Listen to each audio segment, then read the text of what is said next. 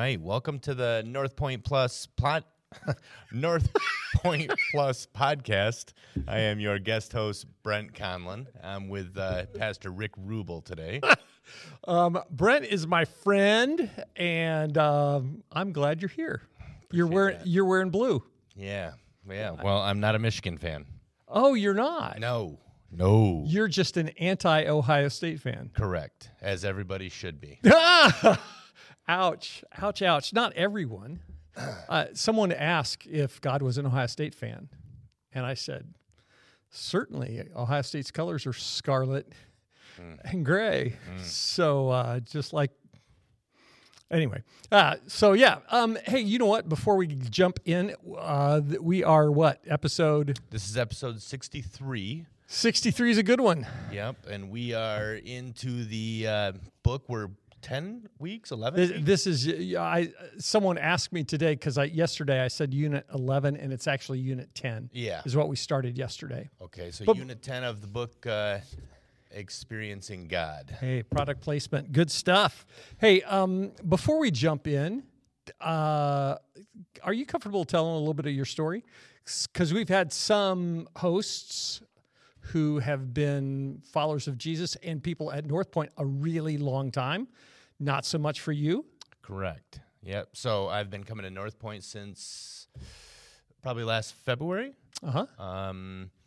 Follower of Jesus for a little less than 2 years, baptized for a little more than one.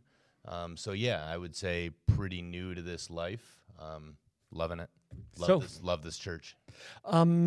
So we said when we talked about you hosting that you would bring a different kind of quality to the questions, saying, what in the world are you talking about? So feel free to, as we get talking, to do that. So, yeah. I intend to. Good. So before we get into the questions, you want to talk a little bit about the sermon from Sunday? Sure. So we're in Experiencing God, talking about how we see God working all around us and how we can join him in that work. Talked about lots of different, really nuances of that over the last 10 weeks. This week, we really talked about God's will in the church. And so how does it look as a church for us to respond to how God's working around us? What's that mean for us as a church, as a localized church, to live that out and experience God? So that's the big picture that we were talking about. And the thing that I said yesterday, and I actually kind of wrestled with the wording of this, but I'm convinced of it now more than ever, and that's that if we really want to experience God at a whole different level, that's going to happen in the context of the church. It's when we just try and live in isolation as a spiritual hermit or whatever, that we think, I don't really need the church. We miss seeing God work. We miss being a part of his plan on a grand level. I think we miss that. Sure. Yeah, it seems as though it's everywhere in the Bible that the body of Christ was just so important. I mean, you refer to him, the church, as Jesus's spouse, essentially. Yeah, the bride. Mm-hmm. The bride. I really got a lot from what you had to say yesterday. Well, good.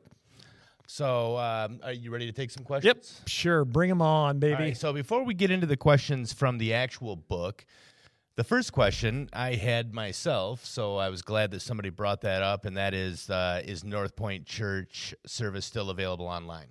That's being asked just because I think, I know you miss Mark. We do. And so do I.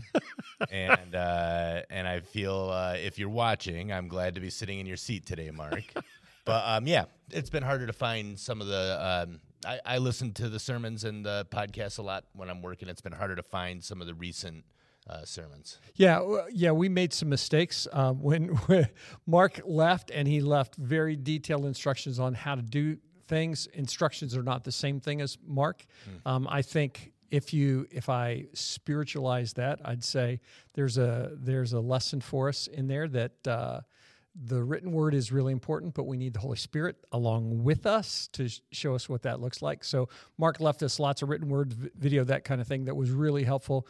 But we've had some glitches. I think one of his first 2 weeks, we had the power go out, and that wasn't anything that we anticipated in terms of just understanding all the things that he had done.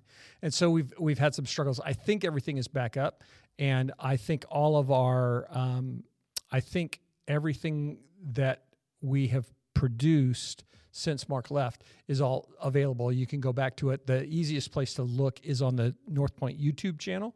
And then you can scroll back through and get all the Northpointe Plus and the messages on the app. You can go to the media tab on the app, and you can bring up the messages for the entire series as well. Cool. Yeah, I think it was really just last week's service that was kind of harder to find. Well, I don't know about finding it. I know we had 1 week that we had some audio issues on the first half of the first half of the live stream, and we were able to do a fix kind of midway through. But yeah, keep searching, holler, send us an email. We'll get you there. Cool, appreciate it. So okay, question number 2. So the workbook question is from Unit 8, Day 5, page 175. If you're looking at your book, question 9, which option do you think indicates an accurate representation of our church as a whole? Do you or the elders, the staff, agree? And that question was, is your church known in your community as a house of prayer? Is your church a praying church? Which do you think is true? Check one of them, several options. Do you want me to read those options? No, you know what? I want you to answer the question.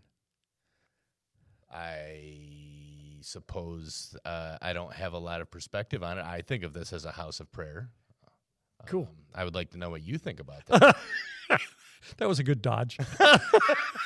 Don't put me on the spot. Just let me ask the questions, Rick. I'm here to ask questions. So the options that were there, the question was about the church and whether we're a praying church. So option A was our church is widely known as a praying church. Option B was our church is becoming a praying church, but we have a long way to go. Option C, our church prays some, but not very effectively. We need to become a praying church. D, honestly, our church doesn't know how to pray. Our church needs to become a praying church.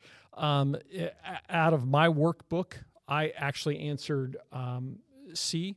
I think that we have pockets of people who pray very consistently and very intently, and there is lots of I think that there are a lot of people praying and interceding for the staff, for the church as a whole.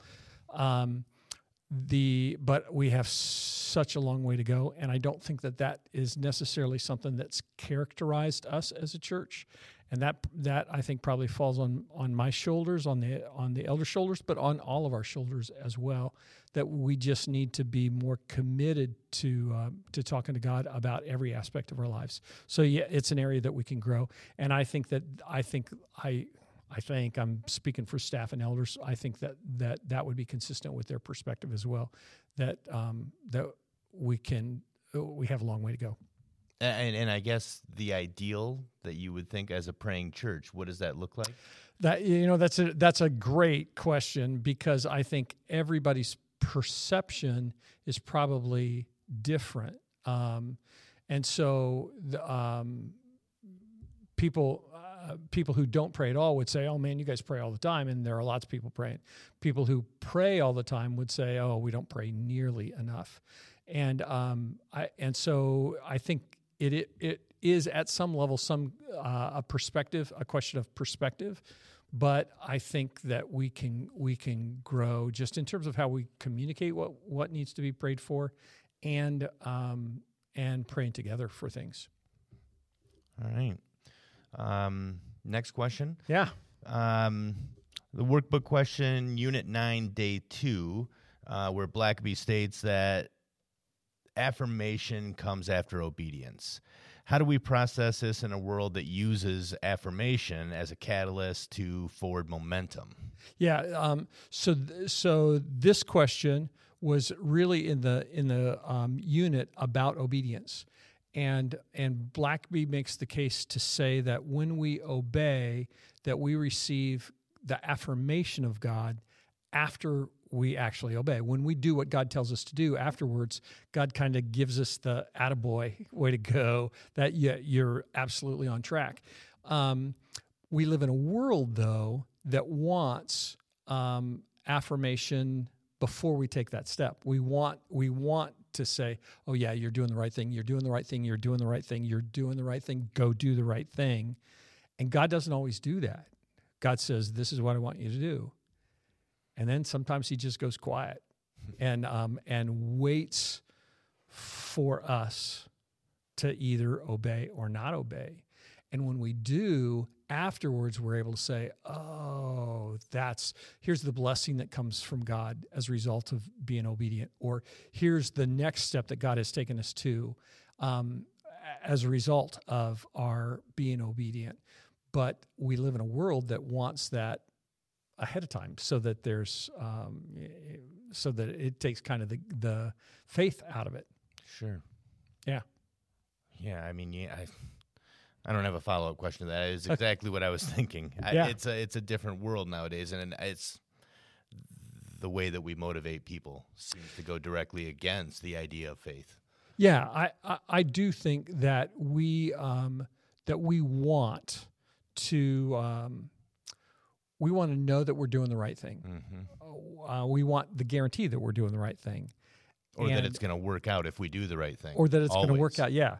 And so that's that whole obedience piece. When we know that, it's not really obedience. It's like, oh yeah, duh. No.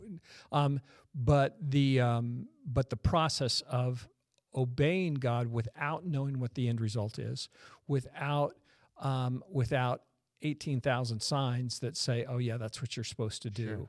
That's when we exercise that. I've said all along that when we do that, when we obey, we begin to recognize God's voice more clearly, and then it becomes easier to say yes in the future, and that God just affirms that over and over again. Yeah, I mean, it seems maybe it's common sense how easy it would be to have faith if you always knew things were going to work out the way you were hoping. Yeah, but then it wouldn't be faith. That's not faith. Yeah, that's right. Right. Next question here, Rick. Yeah,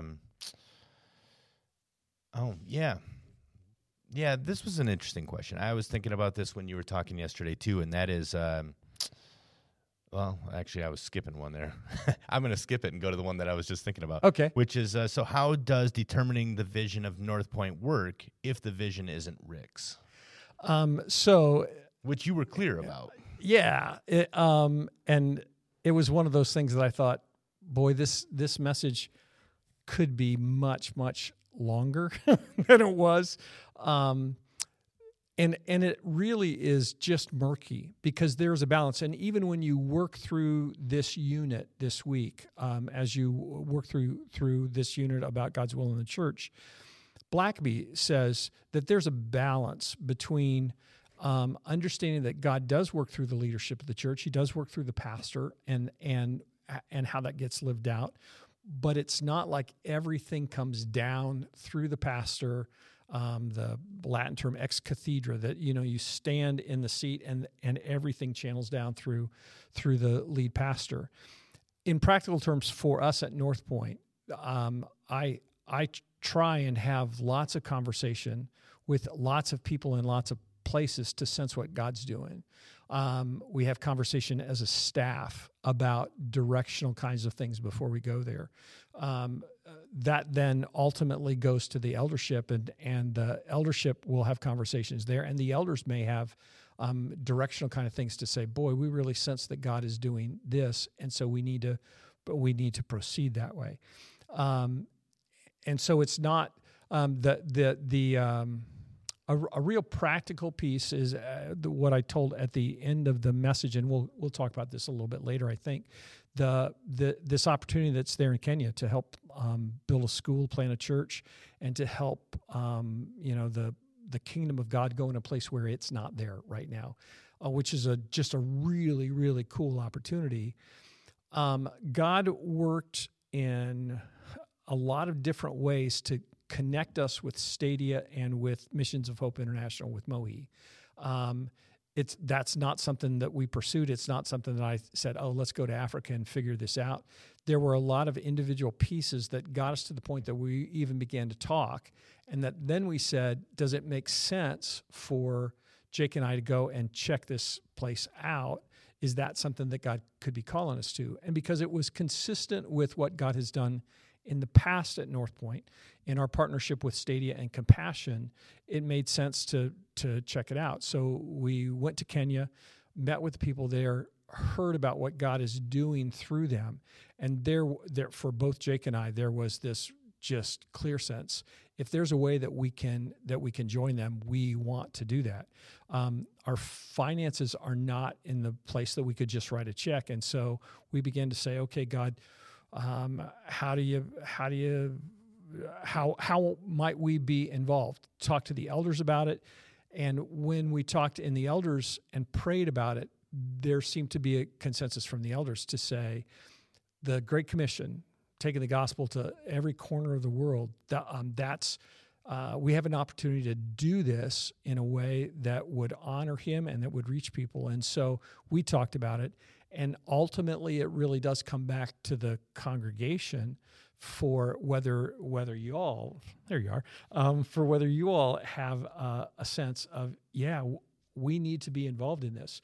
Because if our level of involvement, we still could go and visit and support individually, that kind of thing. But in terms of having a little corner of Kenya that Northpointe has a presence in, that'll depend on whether or not the finances are there to help do that, to help build the school and the church, to help support the pastor, to help sponsor kids that are there.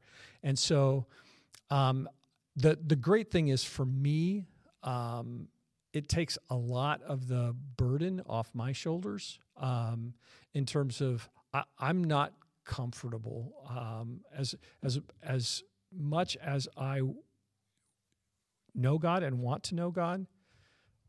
I'm certainly not infallible, and so I've just never been comfortable saying, "Oh yeah, this is absolutely everybody do this," because sometimes that doesn't happen. Sometimes you lead and people don't follow, and then you have to say, okay, is that a problem for me as a leader? Did I just not communicate well, or is God just not in it? And so I think that there is this collective sense for us as a congregation where we say, oh yeah, this is absolutely what we need to do. You can talk to me at any point in time, so I don't just keep talking. Well, I've got a question. Back to the beginning of that question. Okay. I guess it goes to show a little bit about where I'm at in my process, and I'm sure I'm not the only one who thinks this. Yeah.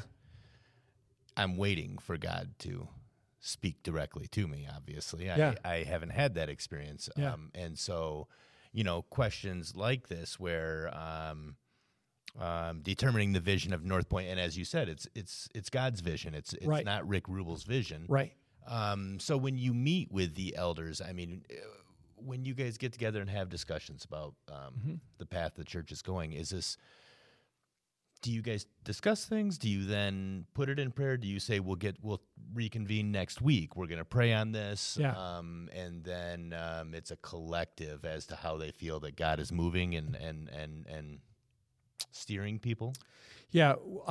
We meet on the first and third Tuesdays of every month. So we meet essentially every other week.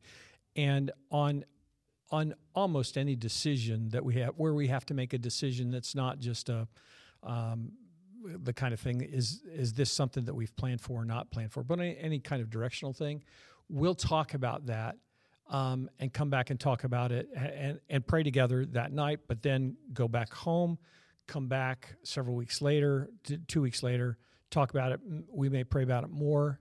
It may be another 2 weeks before we go there, or sometimes much longer. Like we've got one conversation that we've been having and praying about a lot that started 3.5 years ago.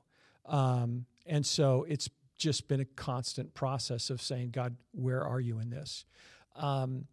It's funny talking about this just as I'm listening to myself talk. Before you were around, in 2000, 2018 at Christmas, I think it was. Yeah, 2000. It might have been 2019. I can't remember. If you've been around Northpointe that long, you'll remember that we made a decision as a leadership to pay off about $3.8 million in medical debt of people who couldn't pay off their debt. And we were able to work with an organization and take money that we had available that had been given to help meet needs. And we were able to pay off $3.8 million worth of medical debt, which was a really, really cool thing. My regret looking backwards, that was a decision, that was an idea that I felt like, oh man, this is from God. And I went to the elders and we talked about it and prayed about it. And the elders said, oh yeah, this is an opportunity we have to take advantage of. But we never communicated it to the body until after we had already made the decision. It was done. And when I look back in retrospect, that's something that I regret, because I think it could have been a much bigger win for the church had people been able to pray about that, had people been able to say, oh yeah, God's in this.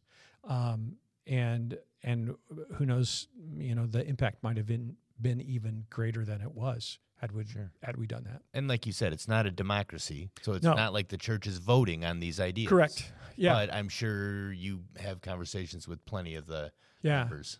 Yeah, and it's this is, I would say just in terms of asking for people to pray, I would say pray for me, pray for the elders, whatever, because you have to just try and discern, okay, what scriptures say, what is God's will in something, and then what is it that we're hearing from people as well in terms of God moving in that. And sometimes it's on opposite ends of the spectrum. It's and so you have both people in circumstances that point one direction and people in circumstances that point the other direction, and you have to try and make sense of that. In praying to God and saying, God, help me, just give me great discernment, give the elders discernment, give the staff discernment, life group leaders discernment. I'm so grateful right now. We're actually, Deb and I are leading 2 different life groups going through Experiencing God. And I'm incredibly grateful because it has really doubled the people that I'm involved with that are processing Experiencing God, and it's just given a greater perspective on what God's doing and what people are hearing through the process. Cool. All right. Well, I appreciate that. The question that we skipped over, we're going to go back to. I think it might have been. Well, let me just read it. Workbook question number 2: can you unpack the difference between confirmation and affirmation in a biblical sense? Yeah, so this is kind of a follow-up to that question about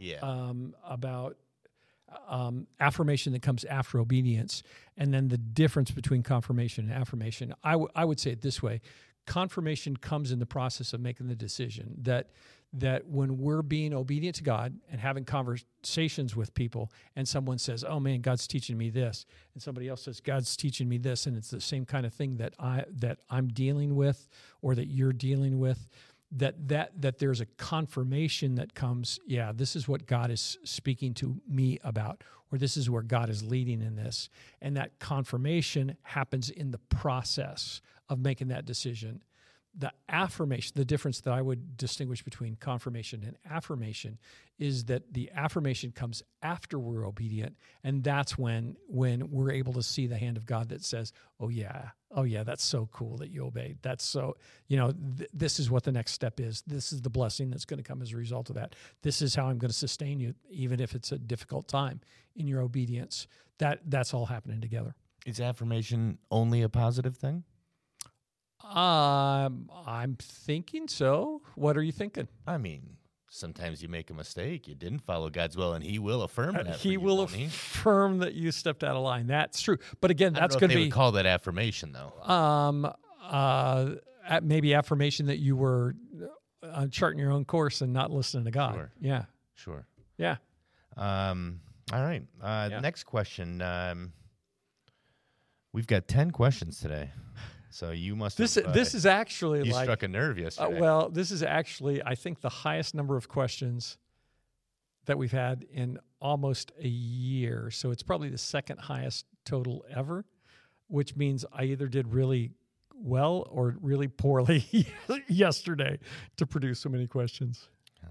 All right. Well, the next question is, why doesn't Northpointe support more social events encouraging, I need my readers, encouraging interaction of members and the chance to invite others without a sermon or a Bible study? And I was thinking about this one, too, when I was reading this last night. When I'm in Indiana, I go to another church down there. Great church, Crossroads Church. And they do some of this. At the park down in Mishawaka, they have a booth set up, and they're there all the time. I don't know. They have hot dog cook-offs. They do different things, but they're just constantly trying to invite the community in a way that doesn't scare people off. I think is the idea. I'm pretty sure that's what they're getting at here, right? Well, either that or ice cream socials. Yeah. Or the concert. Well, that wasn't really the church that put that concert on. Yeah, we don't on many areas of ministry at Northpointe. We kind of operate to say if God's in it, He's going to provide leadership for it, and there's going to be confirmation that comes through that process. So for a lot of things, because we've not had leadership for things, we haven't done those. It's funny, as a person who has been in the church for a lot of years, there are different culture's different now than it was once upon a time, and so church is not the social hub that it was, decades ago. Trying to figure out what that looks like is how we can be the church. One of the phrases that I use a lot is how we can be the church for the community before the community knows it needs a church. How is it that the neighbors, the people who live in DeWitt, who live in St. John's, would say, you know what? If ever I go to a church, I want to go to Northpointe. I think a lot of our community impact kind of things have been that doesn't necessarily create a lot of internal interaction among the body that allows people to get to know other people. It's an area where we can grow. I think part of our model in terms of life groups, that's the place where people really get to know people, because it's not about knowing 200 people. It really is about knowing 10 or 15 people that really know what's going on in your life and that you're really able to share with. And so it's great. Like for me, I'm an extrovert. You're an extrovert. And so it's great to have lots of venues, like when we did Lunch on the Lawn during the summer, where we had some food trucks here and people just had a chance to eat together and hang out. I love that. People who are not extroverts say, oh, okay, yeah, I'll do that. If you make me, I'd just as soon go home and hang out with my family, with my people, or whatever it is. So figuring that out is a challenge. And I would just say, if God gives you a burden to do some of those things for the church, and we can figure out how to do it in a way that brings people together, that's cool, that's fun, that's creative, that's compelling to people. We're all about that. We'd love to do that. We'd love to help people connect with each other. Yeah, and I think we'll get into this in one of these next couple of questions. And you mentioned if there was leadership for it. I mean, yeah. For people out there who are wondering how they can serve the church. Yeah. I mean, that's something that if they felt something, they had an idea for how they could help the church with something like this, they should come to you or come to others in the church about this. Sure. Absolutely. Talk, depending on what it is. Not that we're going to do it necessarily, but bring the ideas forward. Yeah, absolutely. And then let's figure out if we can make it happen. Sure. Yeah. Cool. That's a good question. Let's see. We're on number 7. Yeah. See where God is working in the body of Christ, which is the church. How do we know what the needs are in this church? I don't know where. I think I might have. No, I read it correctly. Yeah. Yeah, I think that's along those same lines. Yeah. How do we know? How do we know what the church needs from us? Well, not just what the church needs from us, but what the needs are that exist in the church body. Whether Right. they're With the people. whether they're financial needs or mentoring needs or opportunities that needs to be able to take first steps, those kinds of things. I don't want to oversimplify, and sometimes it feels like a little bit of a dodge, but the whole life group thing is a really critical thing. There are needs within the church, and sometimes they bubble up to life group leaders. Sometimes they bubble up to staff or to the elders or whatever. And oftentimes for me, like when I hear about a need, I'm constantly thinking, God, who is it that might be drawn to that particular need? Who might have the resources to be able to help meet that need? Who might just be waiting, for the opportunity to jump into that? And so you can let us know needs real directly through the welcome books, or through the app. There you can do that and let us know. Somebody actually a question that I didn't cycle through to you, but somebody used the app notes questions to send me a prompt to say, hey, can I get involved in helping some of the people that you mentioned that have needs for somebody to go see them, to take care of them, that are in different kind of facilities? That's a cool thing. And so there's the real practical things in terms of communicating needs to us. You can do that through info@northpointecc.org, through the email address. You can do that up through your life group leader. A lot of times needs that do arise get taken care of at the life group leader level or at the life group level, which is a really cool thing and another good reason to be in a life group. Absolutely. All right. Next question. Have you ever offered a spiritual gifts inventory test to help the church body to learn more about their God-given gifts and how they can use them in the ministry of our church? That's a great question. That is. And a class in high school. I think I can say that since I've been here, I don't know that we have done that. And that makes me... Do churches do this? Oh, yeah. Yeah. It's not an uncommon thing for a church to have everybody fill out a spiritual gifts inventory and then to kind of put together a book that says, okay, we've got this person who has the gift of help, somebody who just really, really gets energized by helping people, move things or do things. We've got this group of people who have the spiritual gift of compassion or the spiritual gift of giving or whatever it is. And they'll do that. So where I am in my service to the kingdom, in my service to Jesus as a pastor, one of the things that I think has happened in churches that I've been at in the past that have done this is you collect all that information and everybody expects that. It's kind of what I mentioned in the message yesterday. Everybody expects, somebody's going to ask me to do whatever. Somebody's going to ask me to work with kids. Somebody's going to ask me to help move people. Somebody's going to ask me to create a food pantry or a clothing pantry or something like that. That comes from that. It's very difficult to manage that without God being in it and it happening organically.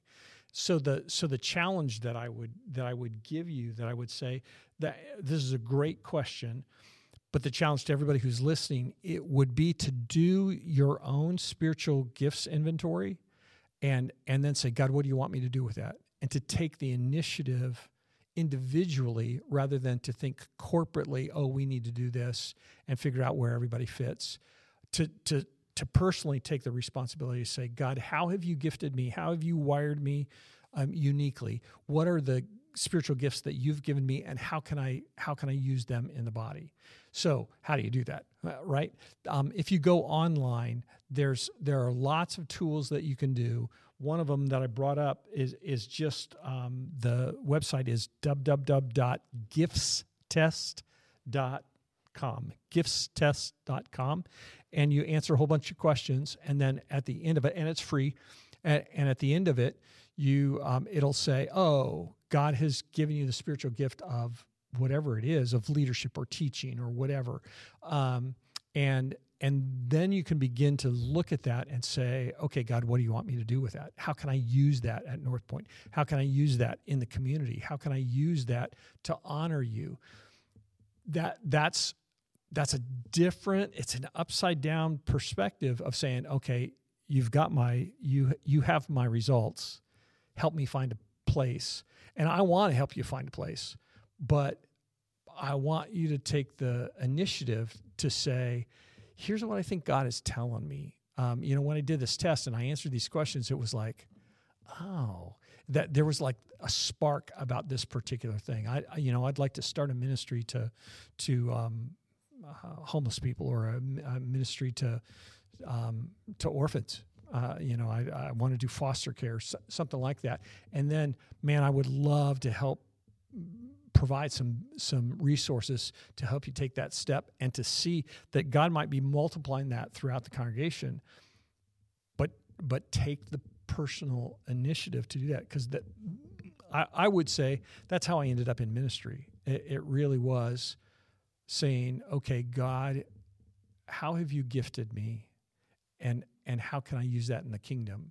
And I could have used that as a volunteer leader in a church, and had a job in the marketplace. But when I asked that question, when Deb and I talked about that and had prayed about it just was like, oh yeah, this is what we're supposed to do. God, you've prepared us for this. You've equipped us for it. This is a step we need to take. Yeah. And how long had you been in ministry before you became a lead pastor? Oh, goodness. I started in ministry in, let me think, it would have been about 1980 in some kind of role. And I didn't become a lead pastor until 2014. So 34 years. How long were you, because you had other jobs too for a while, right? How yeah, long?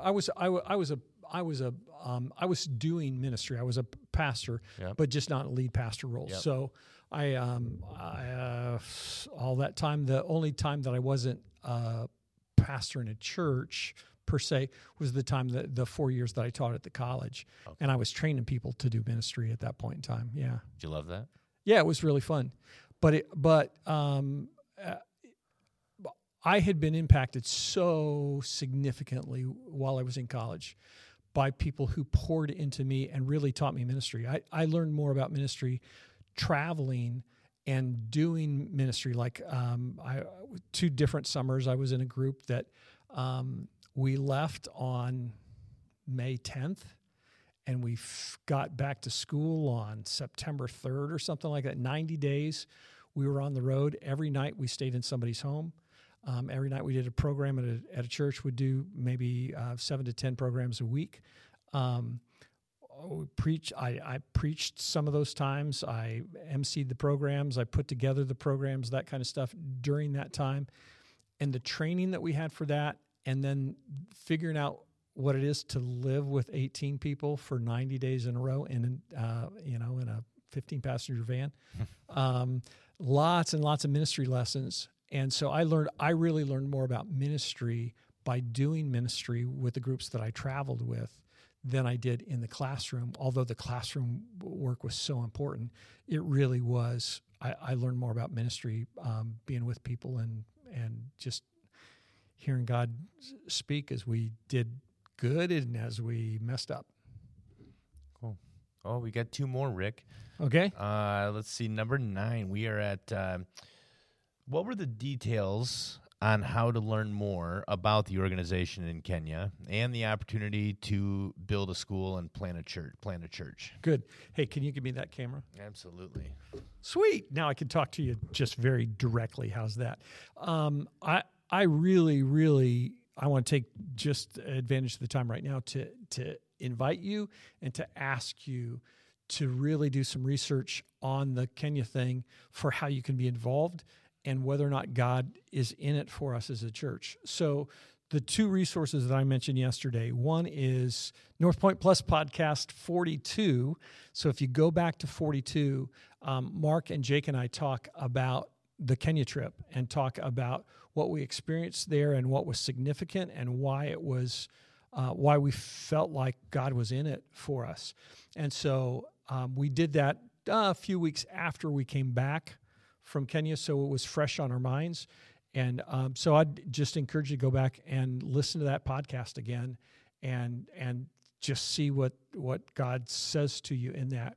The other resource that I mentioned is Missions of Hope International is the name of the organization, and their website is www.mohiafrica, so MOHI Africa.org. And that's the website for Missions of Hope. And you can go there and hear Mary and Wallace Kamau, the founders, the leaders of the organization, talk about what God's doing. You can see video and all kinds of stuff of how God is working in the lives of kids. This is an organization that was started reaching maybe 25 or 50 kids in the slums to just give them an opportunity to learn, to just learn, to go to school. That it was an opportunity that they didn't have. They just didn't matter. Nobody cared about them. The government didn't care about them. They just didn't have any opportunity. And so Mary really was who started the process. And that would have been in the early 90s, I think. And so now there's about 32 churches or 32 schools, churches in most all of those schools that meet in their facilities as well. About 10,000 kids, 22,000 kids. I can't remember exactly what the numbers are, but it's I think in the early 20,000s. Their goal is by 2030, so in the next 7 or 8 years, to have 100 schools and churches reaching 100,000 people, 100,000 kids in Kenya. That's a God-sized goal. In experiencing God, when we talk about what's something that only God could do, that's it. And so our piece in that would really be to in this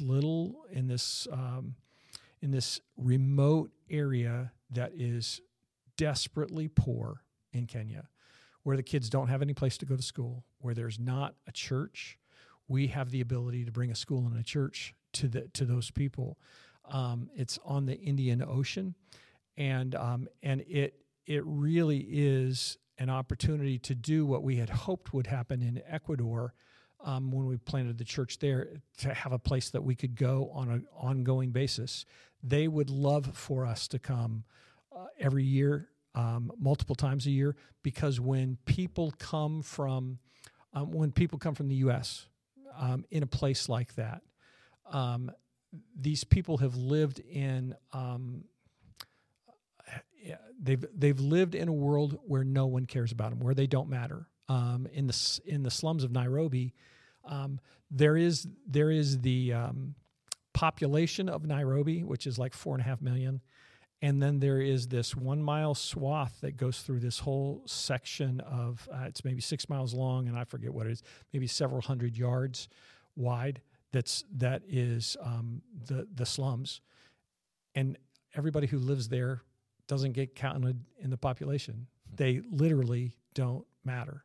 And so what Wallace and Mary have said is, when you come to this area down on the Indian Ocean where Jake and I were, she said, what they perceive is that they matter. Because why would people come from another part of the world, from out of our country, come to our place, to our land, to our, to our little farm? Why would they do that? Because you matter. And so that's the I mean, that's the hands and feet of Jesus. That's the gospel invading a place and changing everything. And so we really have a kind of a unique opportunity that I hope we can embrace. Yeah. Yeah, that's awesome. The last question that we have is tied pretty well to that.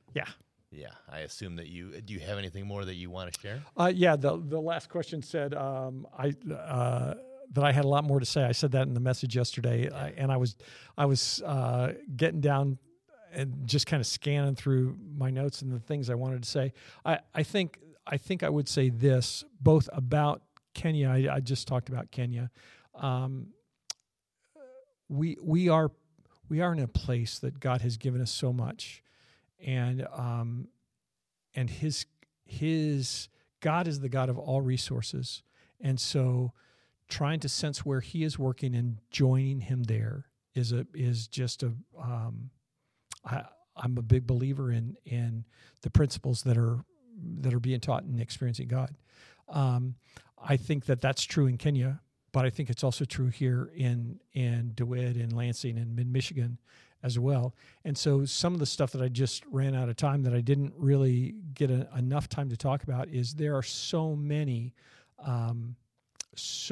needs that are here in the area and in the congregation that as we take initiative to get to know people and learn what's going on in their lives, that God then allows us to come alongside and to join Him in the work that they're doing. So, in a few of the stories that I mentioned yesterday, people who are elderly that just need somebody to come and connect with them and love on them.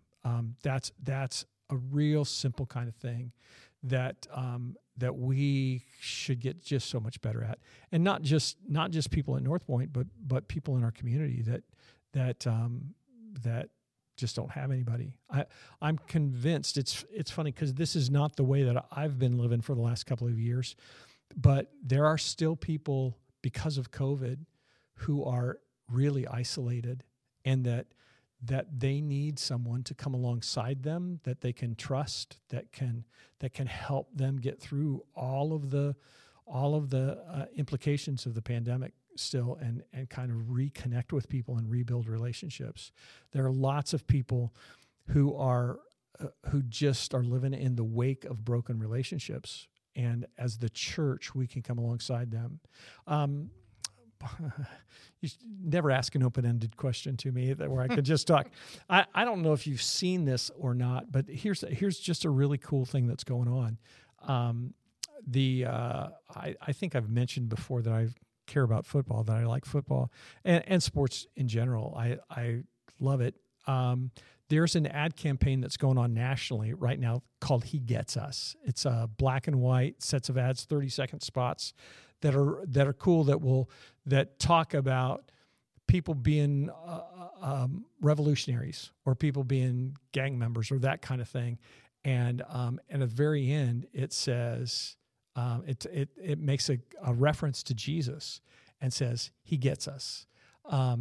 We have partnered with the people who have created that, and so right now I'm getting probably 6, 8, 10 messages a week from people who are in our area that are responding to those He Gets Us ads and saying, "Oh man, here's what I'm struggling with." Just in the last few days, and they, I think probably with the holidays, they're running one particular ad about loss, about death and dying. And so I just keep getting connection after connection from people who say, my daughter died, my parents died, a member of my family died, whatever, and are just really struggling. And so I'm making connections with those, but that's one of those things that if we had a group of people, I guess this is one of the ways that you communicate need. If you'd like to help connect with people, let me know, because it would be a great thing. And you're able to text with them and text kind of through a third party deal. So you're able to be used by God, but not abused by anybody through the process, and help steer them to resources that are available through the church that can help really change how they're living their life, which is a really cool thing. The church needs to be the church. That's the bottom line, and that's what we want to do. And God works through the church, and so let's do it. I've seen those commercials. So there's a number or something on there. Yeah, people reach out to him because you're partnered. Yep. You get the communication with people from this area. Yeah. That's interesting. Yeah. It's and what's funny is there are not enough churches involved in doing it. So like I'll get connections from as far away as Brighton, up to Mount Pleasant, down into Jackson, that's not really an area that we can do a lot with because of just the distance. Mm-hmm. But I've been able to help connect them with churches that are closer to them, that are in their area as well. But then some right here in our area too. That's awesome. Yeah. Well, we are out of questions. Do you have anything else anything that you were thinking from the service yesterday? Anything that you wanted to add? I don't think so. I think I've kind of woven it into the things that we've talked about, and 10 questions brings it out. So yeah, I think I'm good. Yeah. Well, I appreciate the opportunity to be here. Thanks, Mr. Brent, for joining us. And so my question is, are you going to listen to the podcast tomorrow when it comes out? I will nervously. But more importantly, will we be playing racquetball again this week? I hope so. We're on Tuesday and Wednesday. Not Thursday for sure, and probably not Friday. Yeah, you might not know it, but Rick here doesn't just like sports, like watching them. He enjoys playing them, and he's quite competitive. Nah. All right, well, I appreciate the opportunity. Thanks. Thank you. Thanks for watching. Yeah, thank you.